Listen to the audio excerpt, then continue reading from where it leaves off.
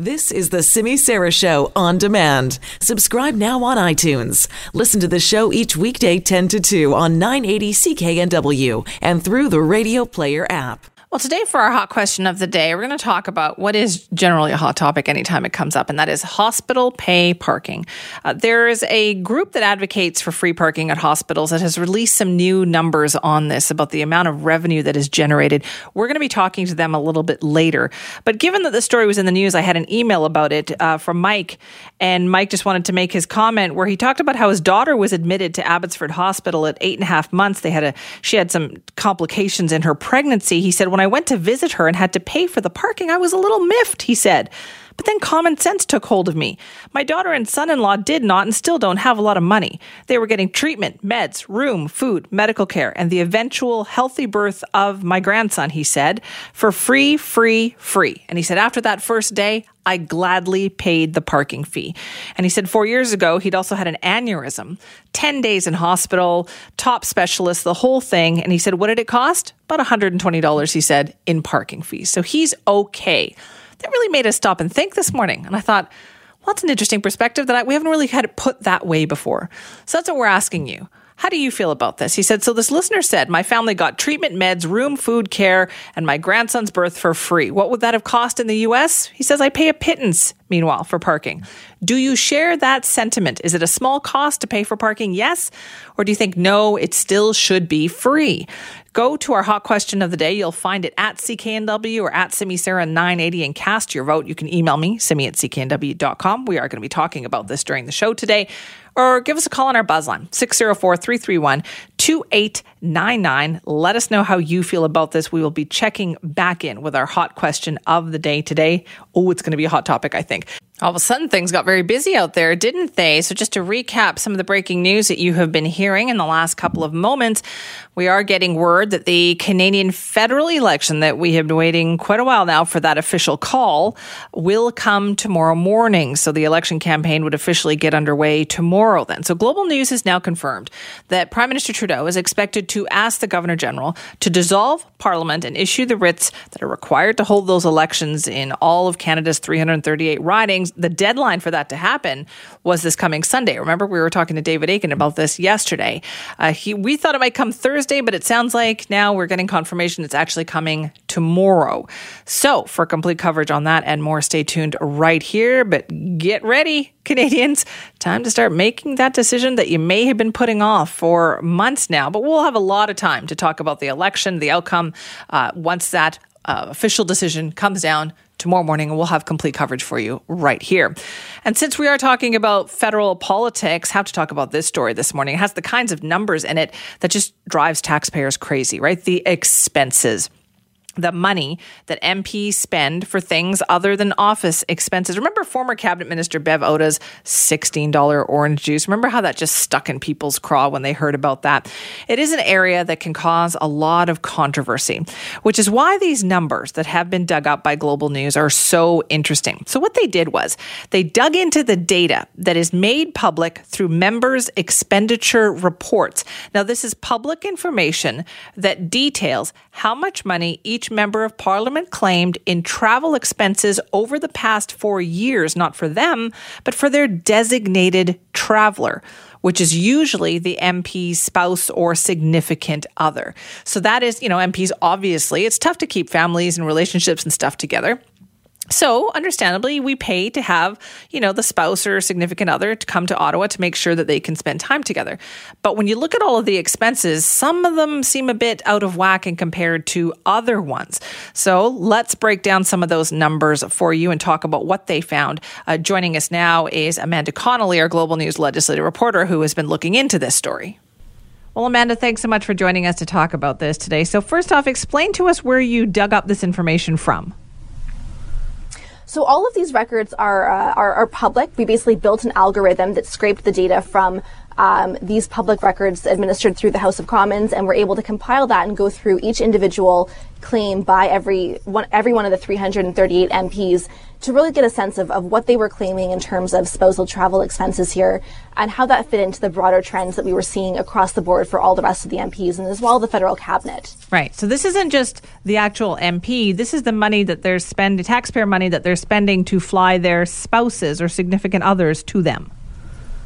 Yeah, that's correct. So it's a program known as the Designated Traveler System and allows MPs to share their allowances for taxpayer-funded travel with one other individual. So in most cases, this is a husband, a wife, a relative, or things like that. And so the way it works basically is that if this individual is traveling to be reunited with the MP or to kind of represent them at events, for example, someone coming from a riding to take part in an event with the MP in Ottawa, then those are the kind of things that qualify for the reimbursement of the travel costs under this program.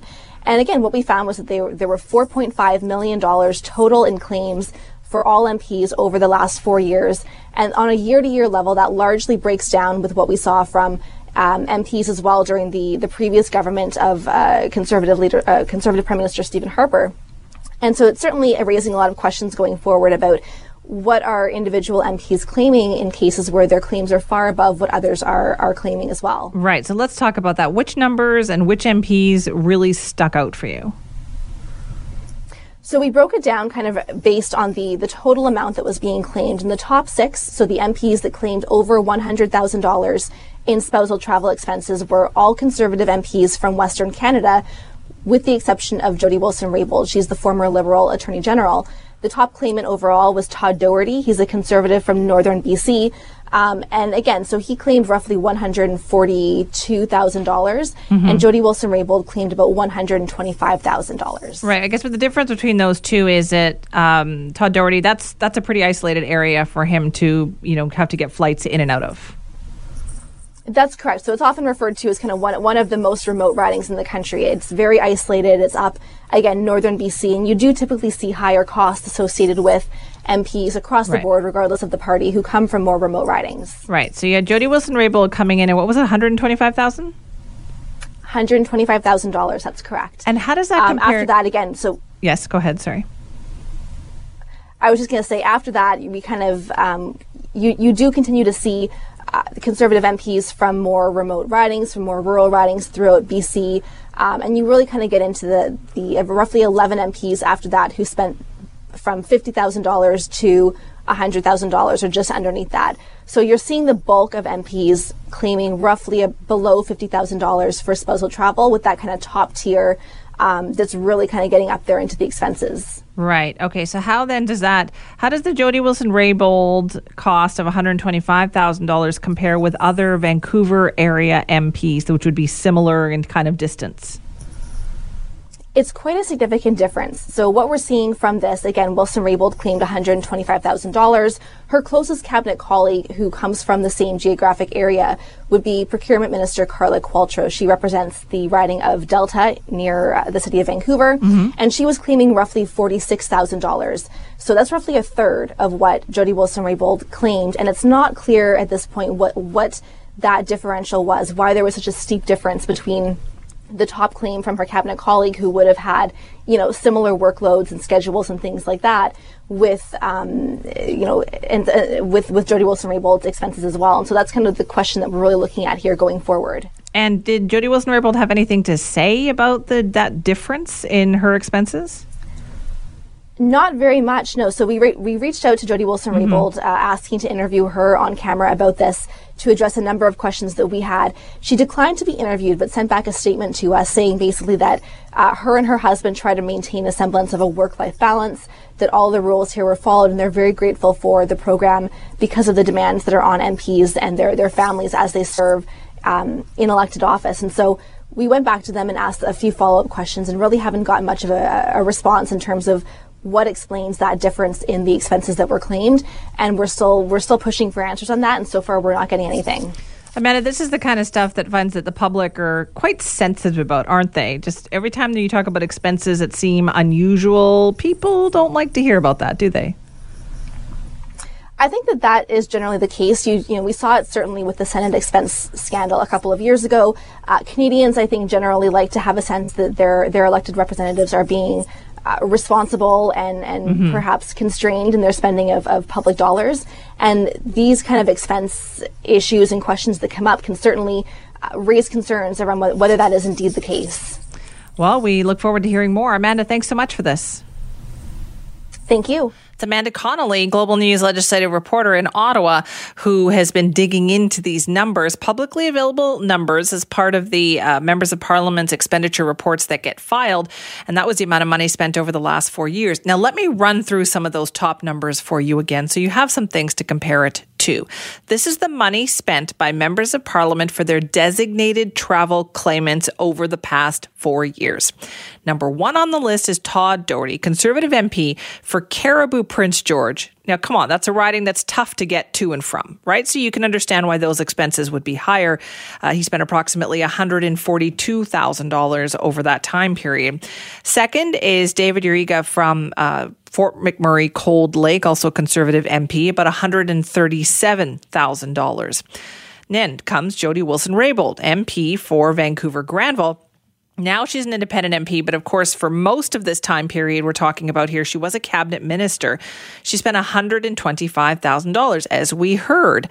So what about the other cabinet ministers? Like, let's compare apples to apples here, right? Other cabinet ministers who are from the Vancouver area, how much money did they spend by comparison? Well, the next highest was Carla Qualtrough from Delta, with expenses for designated spouses of $45,000. Joyce Murray of Vancouver Quadra was about $37,000.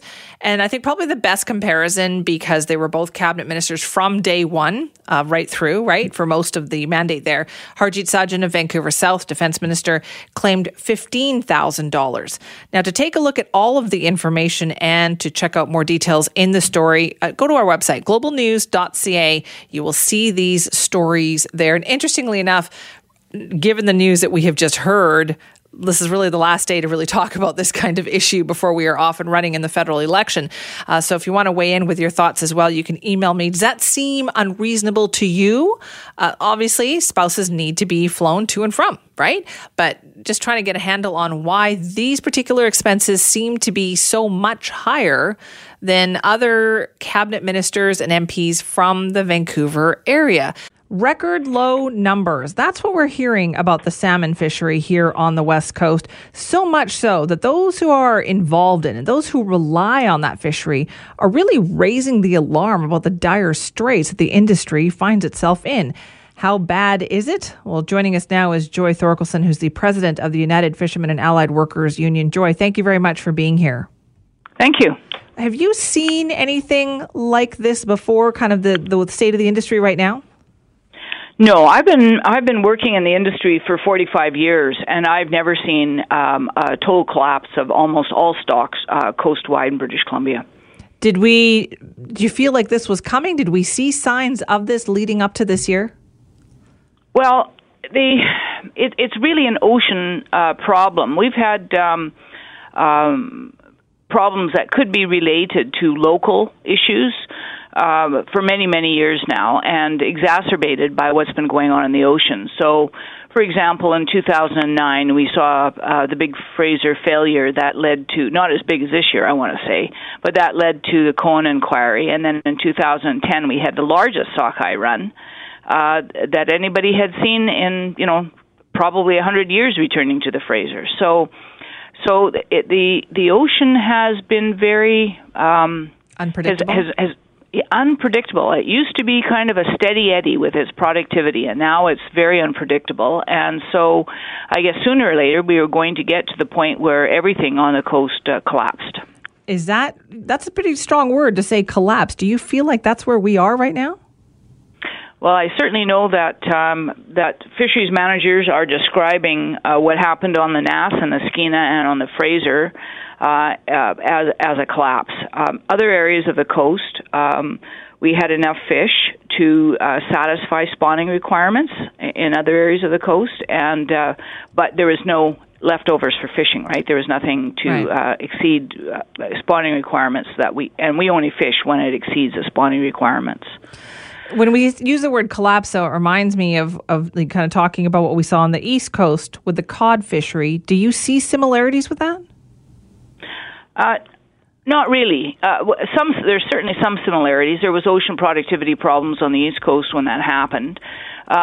We don't know what's going to happen next year. That's always the problem. Like this year, Bristol Bay had the largest number of sockeye returning ever. And that is, I think the run size was like 42 million fish, sockeye, that returned to Bristol Bay. It was, if not the largest, the second largest on record. And that's in the very, very north of Alaska, right around the Aleutian Islands. And so they had record returns there, and they've had very good fishing, very good returns to Russia and to China. And on our side of the ocean, except for Bristol Bay, it's been Alaska did extremely poorly, even though they have lots of hatchery fish. Their hatcheries saw small returns this year. We saw next to nothing in the British Columbia coast, and there's huge issues in Washington and Oregon as well. So then what can we do? Like, do we just wait and see if this is a pattern, wait until next year, or what should happen here? Well, that's what we're worried about, because it's if there's no availability of salmon to catch, then what do we do with our harvesting capacity? And we need to meet with the Department of Fisheries and Oceans. We don't have a climate adaptation strategy, and obviously this is a big wake-up call. We need one. We don't know what the fish are going to do next year, if they're going to return in large numbers. What we do know is 4 years from now, we will be trying to rebuild out of this hole. So 4 years from now, I don't expect fishermen will be fishing either. Or if they will, it will be on very small returns. So we need a strategy on how to handle climate change for our industry. And we need to develop that climate change strategy, I would think, within the next year. It sounds so like you're talking about scaling down the size of the industry here permanently. Well, I don't know if I think that could be part of it. I don't want to presuppose anything. There's also, at one time, we used to have an A license that you could move from one fishery to another fishery, so you could participate. If salmon didn't do well, you could participate in crabs or in halibut. Now the department has changed the licensing scheme, so you have to buy into those fisheries, and nobody can afford to do so. So, we might want to look at some licensing changes. FOPO, the Fisheries and Oceans Committee of Parliament, wrote a report last spring, and DFO is supposed to be implementing part of that FOPO report, give us an implementation schedule, and that called for radical changes to licensing on this coast. So, I think that's one of the things where we can talk about the impacts of climate change and see if we can use licensing as one of the weapons to help us deal, or one of the tools in our toolbox to help us deal with climate change for the commercial industry. And we also have shore workers and workers who work on packers and people who mend nets, and it's not just it's not a small industry. We have lots of spin-off industries that rely on the commercial industry, and we need to talk about their community impacts if we do downsize. We have an election imminent happening here in Canada. Is this the time to talk about this? And is this the way to get, or have you been able to get the attention of any major political party? Well, certainly the British Columbia government is aware, and they say they've been talking to the Minister of Fisheries and also to the Minister of Unemployment Insurance. We need disaster relief now because people haven't made any earnings since for a year. Last salmon season was the last time salmon fishermen and shore workers made any earnings. So we need something to tide them over. Otherwise, fishermen are going to lose their boats. People are going to move out of the industry, and it's difficult to find experienced crew people now because the returns for fishing have not been that great. And we need to ensure that we have a skilled commercial fleet for the future. There's no doubt that protein is going to be an issue all across the world. And we need to make sure that we manage our fisheries in a manner where we're still going to have an industry, and the people that are left in the industry can make a living. But this year, we need to help people who were just, this is a huge disaster. It's like, it's a closure of unprecedented it's just unprecedented to have the whole coast closed and no fishermen able to make a living anywhere. So this year you're saying they need help, and then we should wait and see what happens in future years? No, I think this year we need help, and then what we need to do is have a climate adaptation strategy that is discussed amongst all of the fisheries, because this year it's salmon. Maybe next year it'll be halibut or red cod or pollock or hake. We don't know. So we need to have a strategy on how to adapt, and so we can quickly adapt, so our fishermen can quickly adapt. So they're not coming back to the public purse year after year after year, but that we have a plan for how we're going to make sure that fishermen are able to make a living, the industry is able to survive, people of Canada are able to, you want to find that fish this year, you're not going to find a salmon that was caught in Canada. So we need to be able to have a Canadian resource that we can use for food, and so we need to ensure that our freshwater habitat is resilient, and I think the provincial and federal governments have many announcements on how much money they're going to spend on habitat restoration, and that's good. But the big anomaly, of course, the big unknown is the what's going on out in the ocean. So we can look after our freshwater habitat and still have a disaster for commercial fishing in the marine areas. Joy, thank you very much for your time on this today. Thank you. That's Joy Thorkelson, president of the United Fishermen and Allied Workers Union, sounding the alarm about what has happened to the salmon industry this year. They said there's so much uncertainty. They don't know. Is next year going to bounce back? Or do they need to start thinking about seriously scaling down the size of this? Well, BC's Finance Minister Carol James has just announced the quarterly forecast for BC's finances, and that's why we thought we would catch up with Keith Baldry, Global BC's Legislative Bureau Chief. I think we've literally caught him in the hallways of the legislature to tell us more about this. Hi, Keith. Hey, Simi, I just ducked out of the news conference, which is still ongoing with Finance Minister Carol James. Okay, can you give us an update? What are we hearing? How is BC looking? Things are looking fairly stable, actually. The surplus is down modestly from what was projected in the spring to a little under $200 million, but it's still overall pretty good news. The one big decline is in property transfer tax revenues, of course, with a slump in the housing market. But employment levels projected to be strong and stable. The one area of concern is economic growth is slowing down in the province from 2.4% to 1.7%. But we just talking to finance officials, we're trying to figure out how can that big drop, which is about a third, not translate into sort of some economic woes. And they said basically the economy is structured to be able to absorb something like that. We're not as reliant on the real estate sector as we used to be. And even though the forest sector is certainly struggling, retail sales, people spending money still remains fairly robust. All right, and talking about the property transfer taxes, the housing starts, how does that picture look? Because that used to drive a lot of the finances. It did. It was literally $1 billion industry. So property transfer tax revenues are down almost $500 million over what was projected, but corporate income tax revenues sort of offset that drop because they're up as well. But it's interesting to me, the one thing is, as a homeowner, you're always wondering what your resale value is such.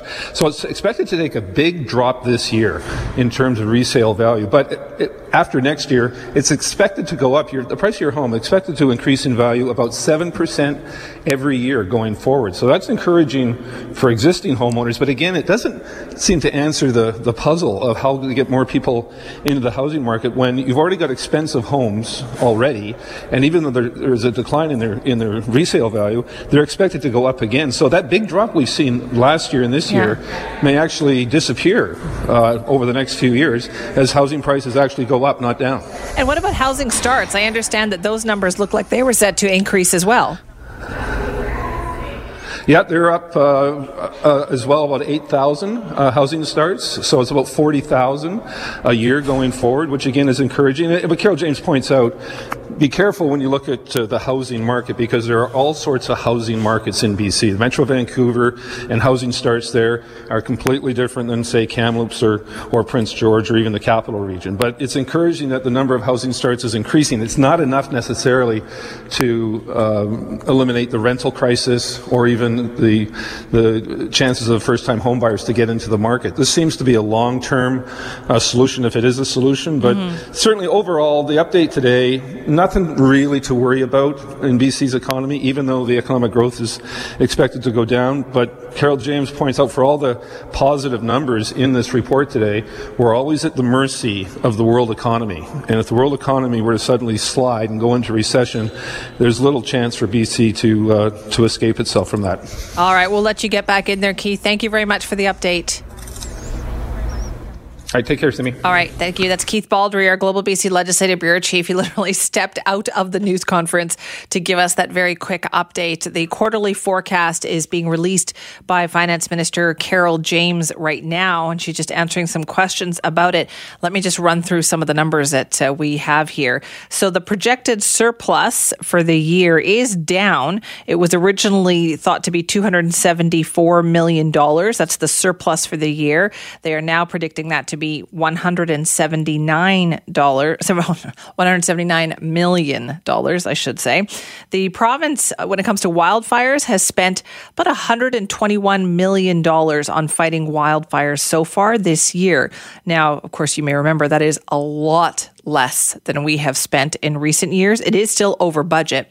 Historically, I found that every government does that, right? They just, you never know what you're going to spend on wildfires, but it almost always goes over budget. In this case, it is over budget, but nowhere near what we have spent in recent years. Also, Carol James, trying to tout the best aspects, putting the best positive face forward on this as well, points to BC being the only province in Canada with a AAA credit rating. Of course, at the same time, when they were in opposition, they were always saying, that doesn't mean anything, that AAA credit rating, but they love to tout that once they're in power. Every government does that, every finance minister. What about home sales? Keith touched on that as well. Home sales are down 16%. On a year-to-date basis. However, they're saying housing starts are up, according to the province's numbers, 48,739 housing starts.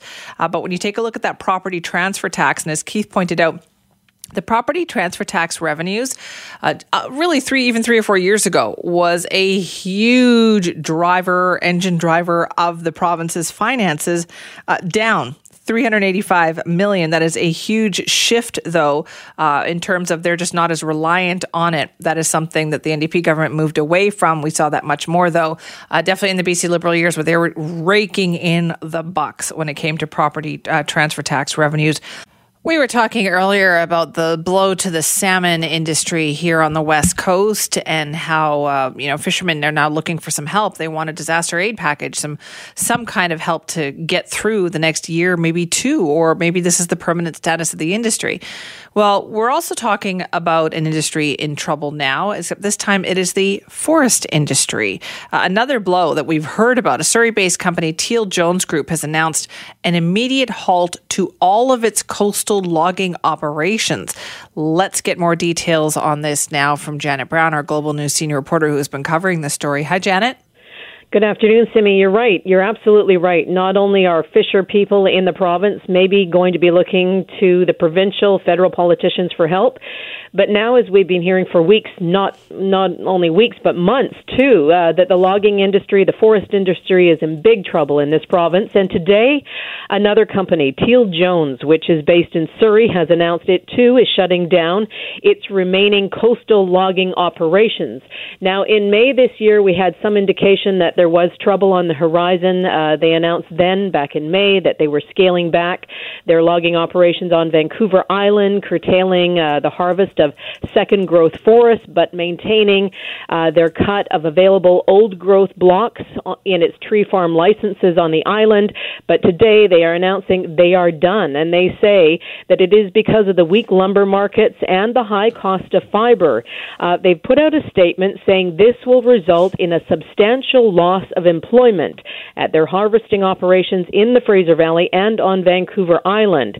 In terms of numbers, they haven't released that number. The company also has a shake and shingle operation in Surrey near the Fraser River and 176th Street, Simi. Mm-hmm. I spoke to the local NDP MLA Gary Begg. He says some good news, at least for now anyways. He says it appears that the workers at that operation, their jobs are safe. But I had an interesting conversation conversation with him not long ago, and here's more of what he says about our overall BC lumber industry and whether any help is coming from the BC government. Here's more of what he has to say.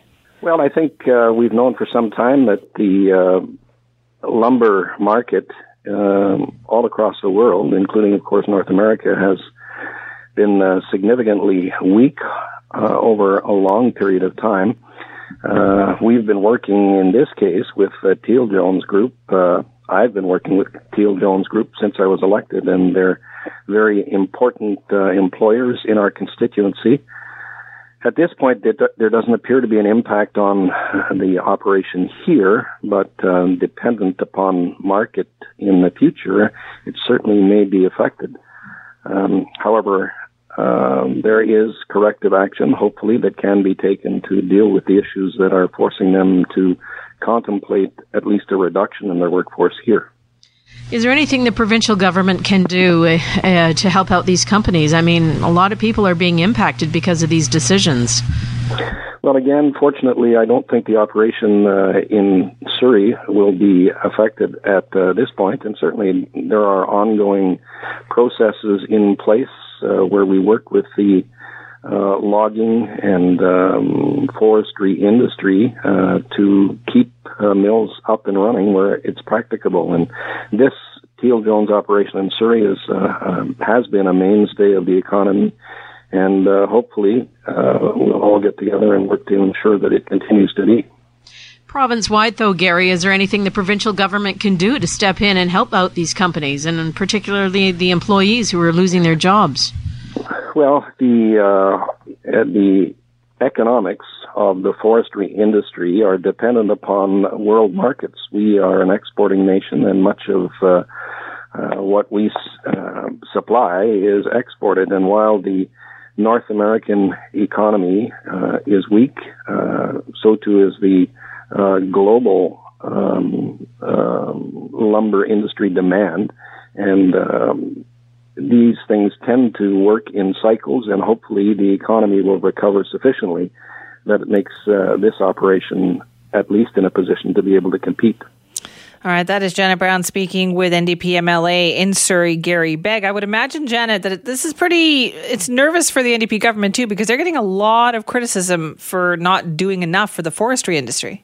They certainly are, but they are pushing back the MLA, saying we are doing things. We are meeting with the companies, trying to, get something going. But as Gary says, I mean, it's out of their hands in many ways. This is considered a crisis, and it's because of the shrinking timber supplies, and then also compounded, Simi, by the poor markets that we've seen these closures and curtailments. And in fact, it's affected 20 mills over the last couple of months, and the losses in terms of jobs is really adding up, hundreds and hundreds of jobs so far. And Gary also makes another good point. These things do work in cycles. I mean, we have seen the lumber industry rise and fall over the decades, as well as the salmon industry that you were talking about earlier today, Simi. But I mean, workers and companies are looking to the government for help. They can't do it alone, and I think everybody has to come together around a table and talk about it. How can we see these companies through? Because at the end of the day, these are major employers in our province, and it's going to affect the bottom line and our economy. So something has to be done here for sure. Right. You said that the company put out a press release where they said this would result in a substantial loss of employment. Do we know how many people that might be? I hate to say it, but I have heard, and it's not confirmed with the company yet, but I'm hearing 300 jobs for Teal Jones alone. So that's a lot. Yeah. A lot, Simi. And if you're one of these employers and employees and you're looking at a job loss at this time of the year, heading towards Christmas, et cetera, you've got a mortgage, you've got payments, you have families.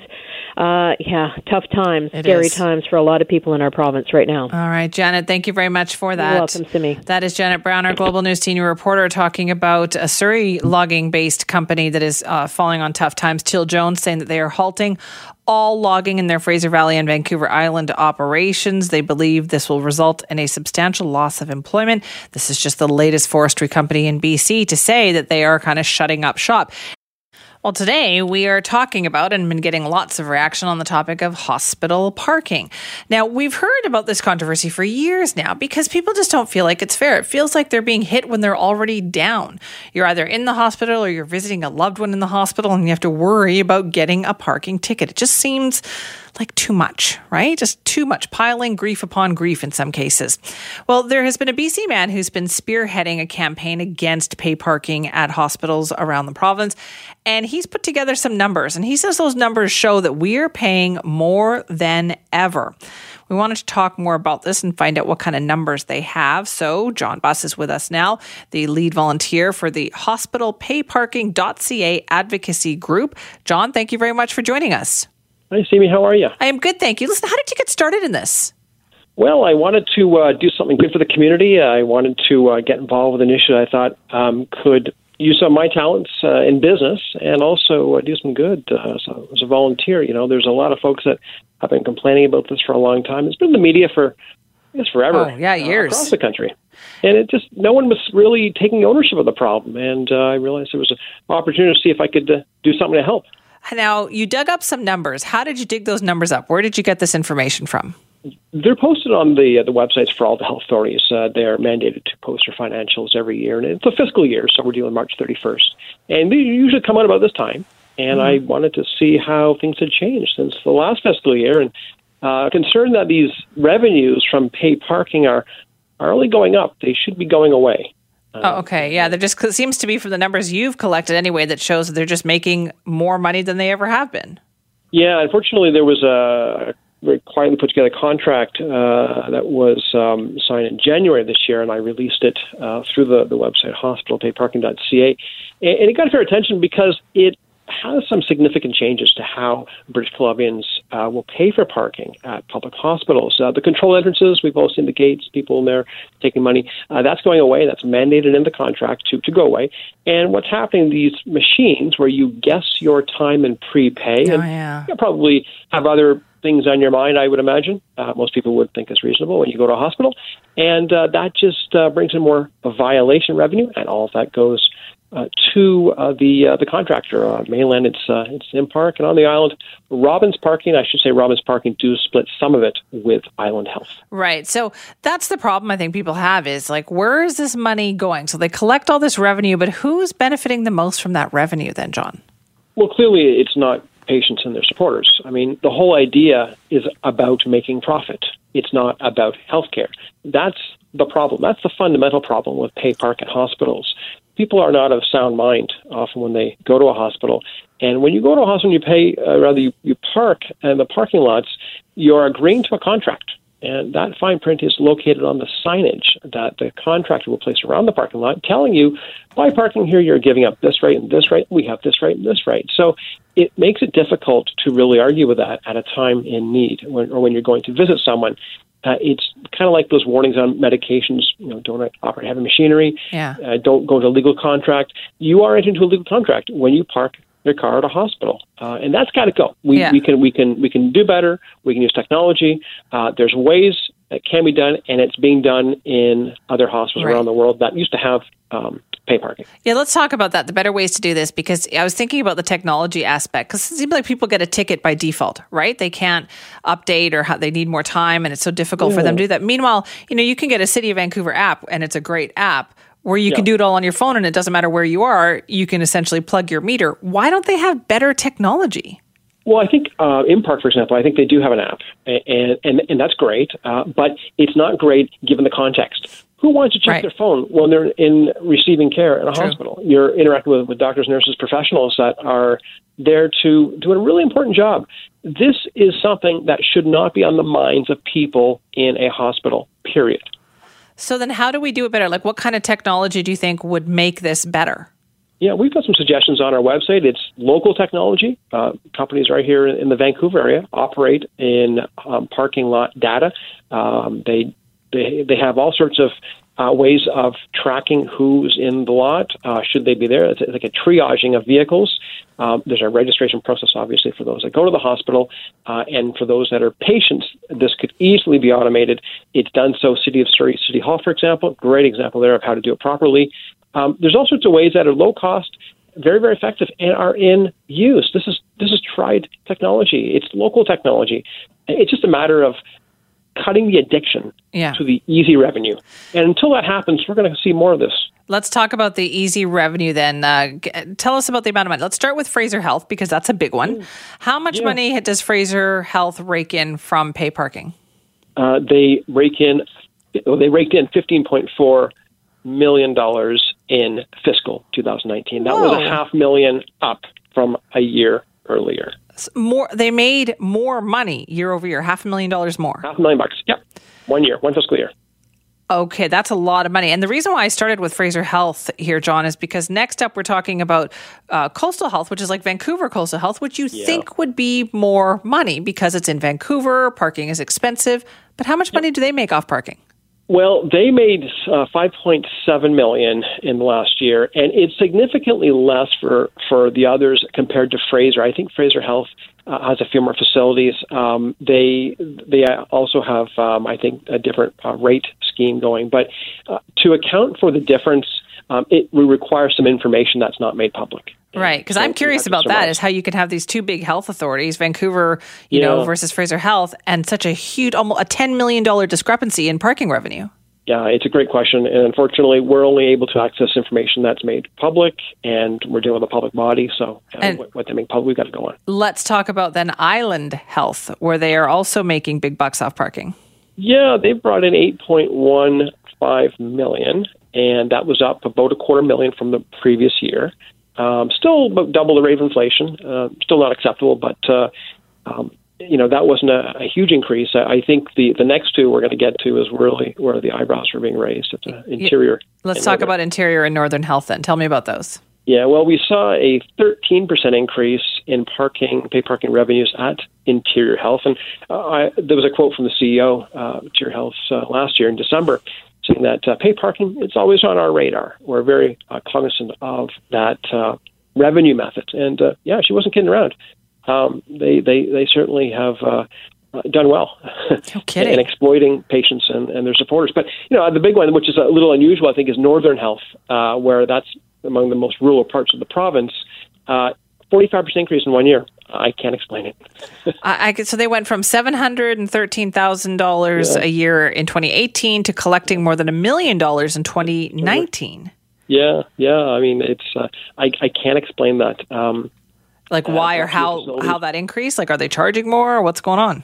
Why are we having pay parking in areas that are very rural? I mean, it's just a proof that this is about the money. It's not a health oriented system. It's a profit-oriented system. And this has no place in publicized public medicine. It's socialized medicine. We spread all the costs to everyone, to all taxpayers. Yeah. This is a user fee. Is there a way, do you think, John, to adjust the system? So people are saying that if under certain circumstances you shouldn't pay, maybe if you're just visiting somebody you could pay. Is there a way to make the system that nuanced?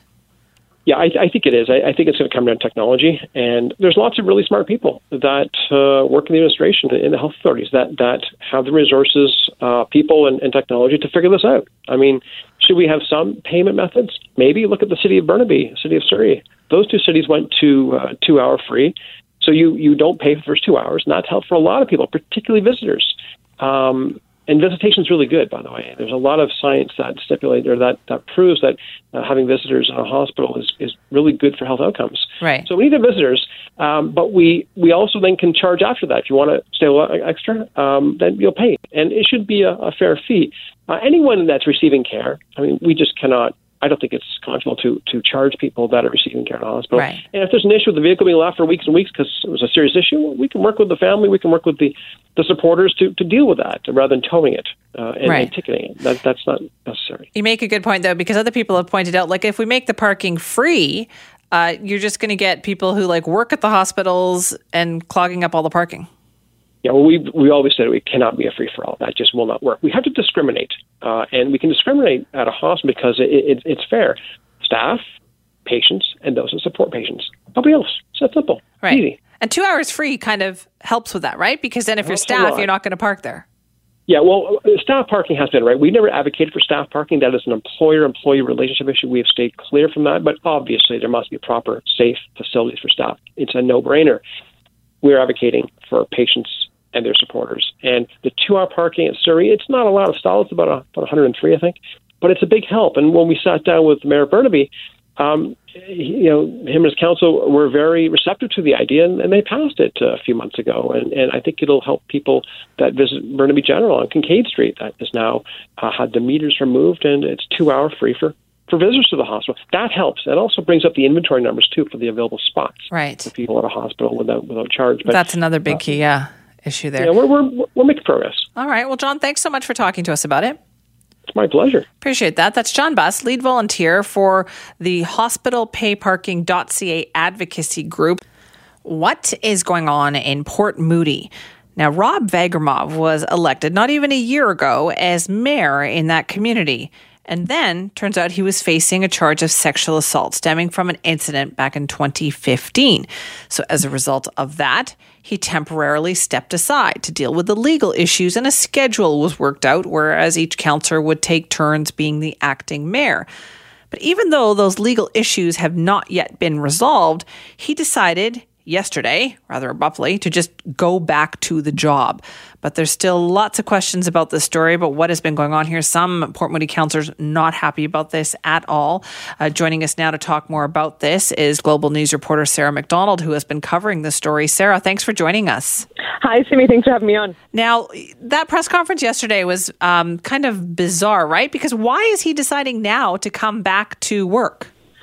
Well, that was the big question yesterday, and it was one that we didn't really get a full answer to because Vagermov told us he had a lot to say. He says, I have a lot of thoughts on this that I want to tell you guys, but unfortunately I can't talk to any legal aspect of this case, and not even any vaguely legal questions in terms of he's on the docket to appear in court in Port Coquitlam on Thursday morning.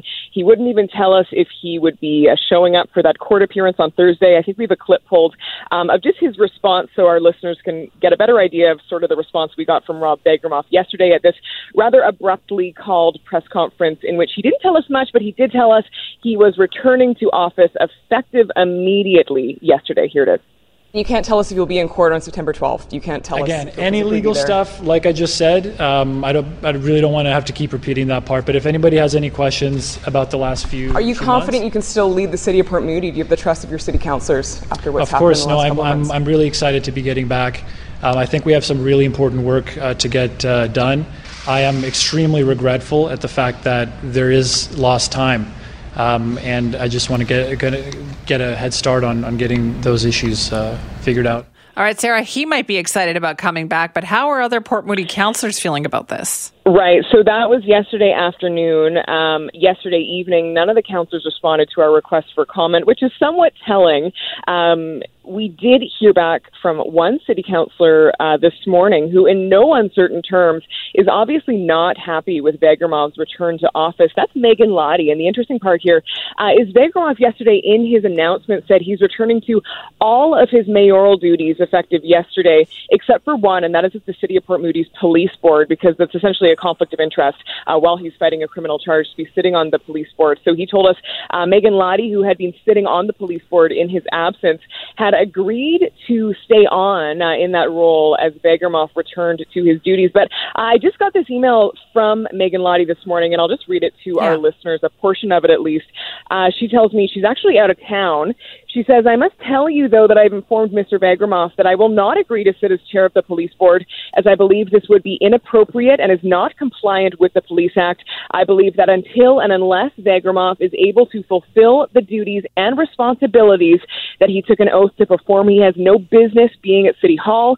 This is not about politics. This is about standing up in solidarity with women across the country, and it's about the fact that he cannot perform his duties while under this cloud. And that, in no uncertain terms, is Megan Lottie's response to Vagermov returning to office rather abruptly. I wrote to her afterwards for clarification saying, was Vagermov being untruthful yesterday when he told us that you had actually agreed to sit on the police board. And she said, no, he was actually being truthful. He called her yesterday, apparently, while she was on vacation in Portugal. And she said she was actually taken aback by that phone call. And she initially reluctantly agreed, in her words, to continue in her role as chair of the board once Vegermoff returned. But she has since reconsidered, she says, and she has since changed her mind. And she has now notified Vegermoff of that change of heart. So we don't know exactly where we go from here in terms of the police board. But obviously, at least one city councillor vocally unhappy with his return to office. Right. So have we heard anything from any other councillors at this point? Well, and radio silence from the others, which, I mean, you can interpret that in many other ways. Of course, now Vegermoff is the sitting mayor of Port Moody again, so perhaps their silence is understandable, but no statements of support for his return to office as well. Now, Sarah, did he also allude to the fact that he thought that the legal case against him was close to resolution yesterday? He did several times, but yet he wouldn't elaborate on that. He referred us to his lawyer, who hasn't returned our calls at this point, almost 24 hours after we put in those calls to his office. But he told us, in his words, what he thought was a scary indictment, which was obviously one charge of sexual assault, which he is still facing, according to the BC Prosecution Service, who, to us yesterday, were rather taken aback by this announcement as well. They wrote to us saying, as far as we know, nothing has changed in terms of this case and this one count of sex assault that he is facing. But they did write to us after that press conference to confirm what Vegermoff told us, which is that this charge against him, a single charge of sex assault, is now being pursued by Crown Counsel as a summary offense, and that is less severe than a indictment offense for sexual assault, but it is still an offense. He's still facing a charge of sexual assault, which I think is very important to make clear here. But I mean, just going from his statement yesterday and before we started asking him questions, you'd almost think this case has been resolved, which is not the case. He is expected to be in court on Thursday. He is still facing a charge of sexual assault on a summary offense, which he tells us his legal counsel is now working towards some sort of resolution with Crown Counsel to avoid a trial in this case altogether. So we will wait for details on that, and we will likely get those on Thursday. But a summary offense is still a criminal offense if there is a conviction, and it could carry for a crime of this nature, and a conviction for a crime of this nature could still carry up to 18 months in jail. All eyes on Thursday then. Sarah, thank you so much for your time. That's right. Thank you, Simi, for having me. That is Sarah McDonald, our Global News reporter, covering this story. I guess when I hear all these details, I wonder, why didn't he just wait until Thursday, until the case was resolved or taken care of? If that's what he says is going to happen on Thursday, then why not just wait? It would have made all the explanation so much easier than deciding to come back yesterday and still leaving all these unanswered questions. And Sarah's absolutely right. Like, a lot of silence, radio silence there from the other Port Moody councillors about how they're feeling about this. What this has also demonstrated, I think, to many municipalities is the lack of power that you have to do anything. And I remember talking to Megan Lottie about this when she was the acting mayor of Port Moody, is that there is no mechanism to force a councillor or a mayor to step aside if there is a legal problem or anything like that. You actually have to get them to do it on their own accord. There is no actual legal mechanism to make that happen. So we will clearly, very carefully be watching what happens on Thursday as well. If you want to weigh in, send me at cknw.com.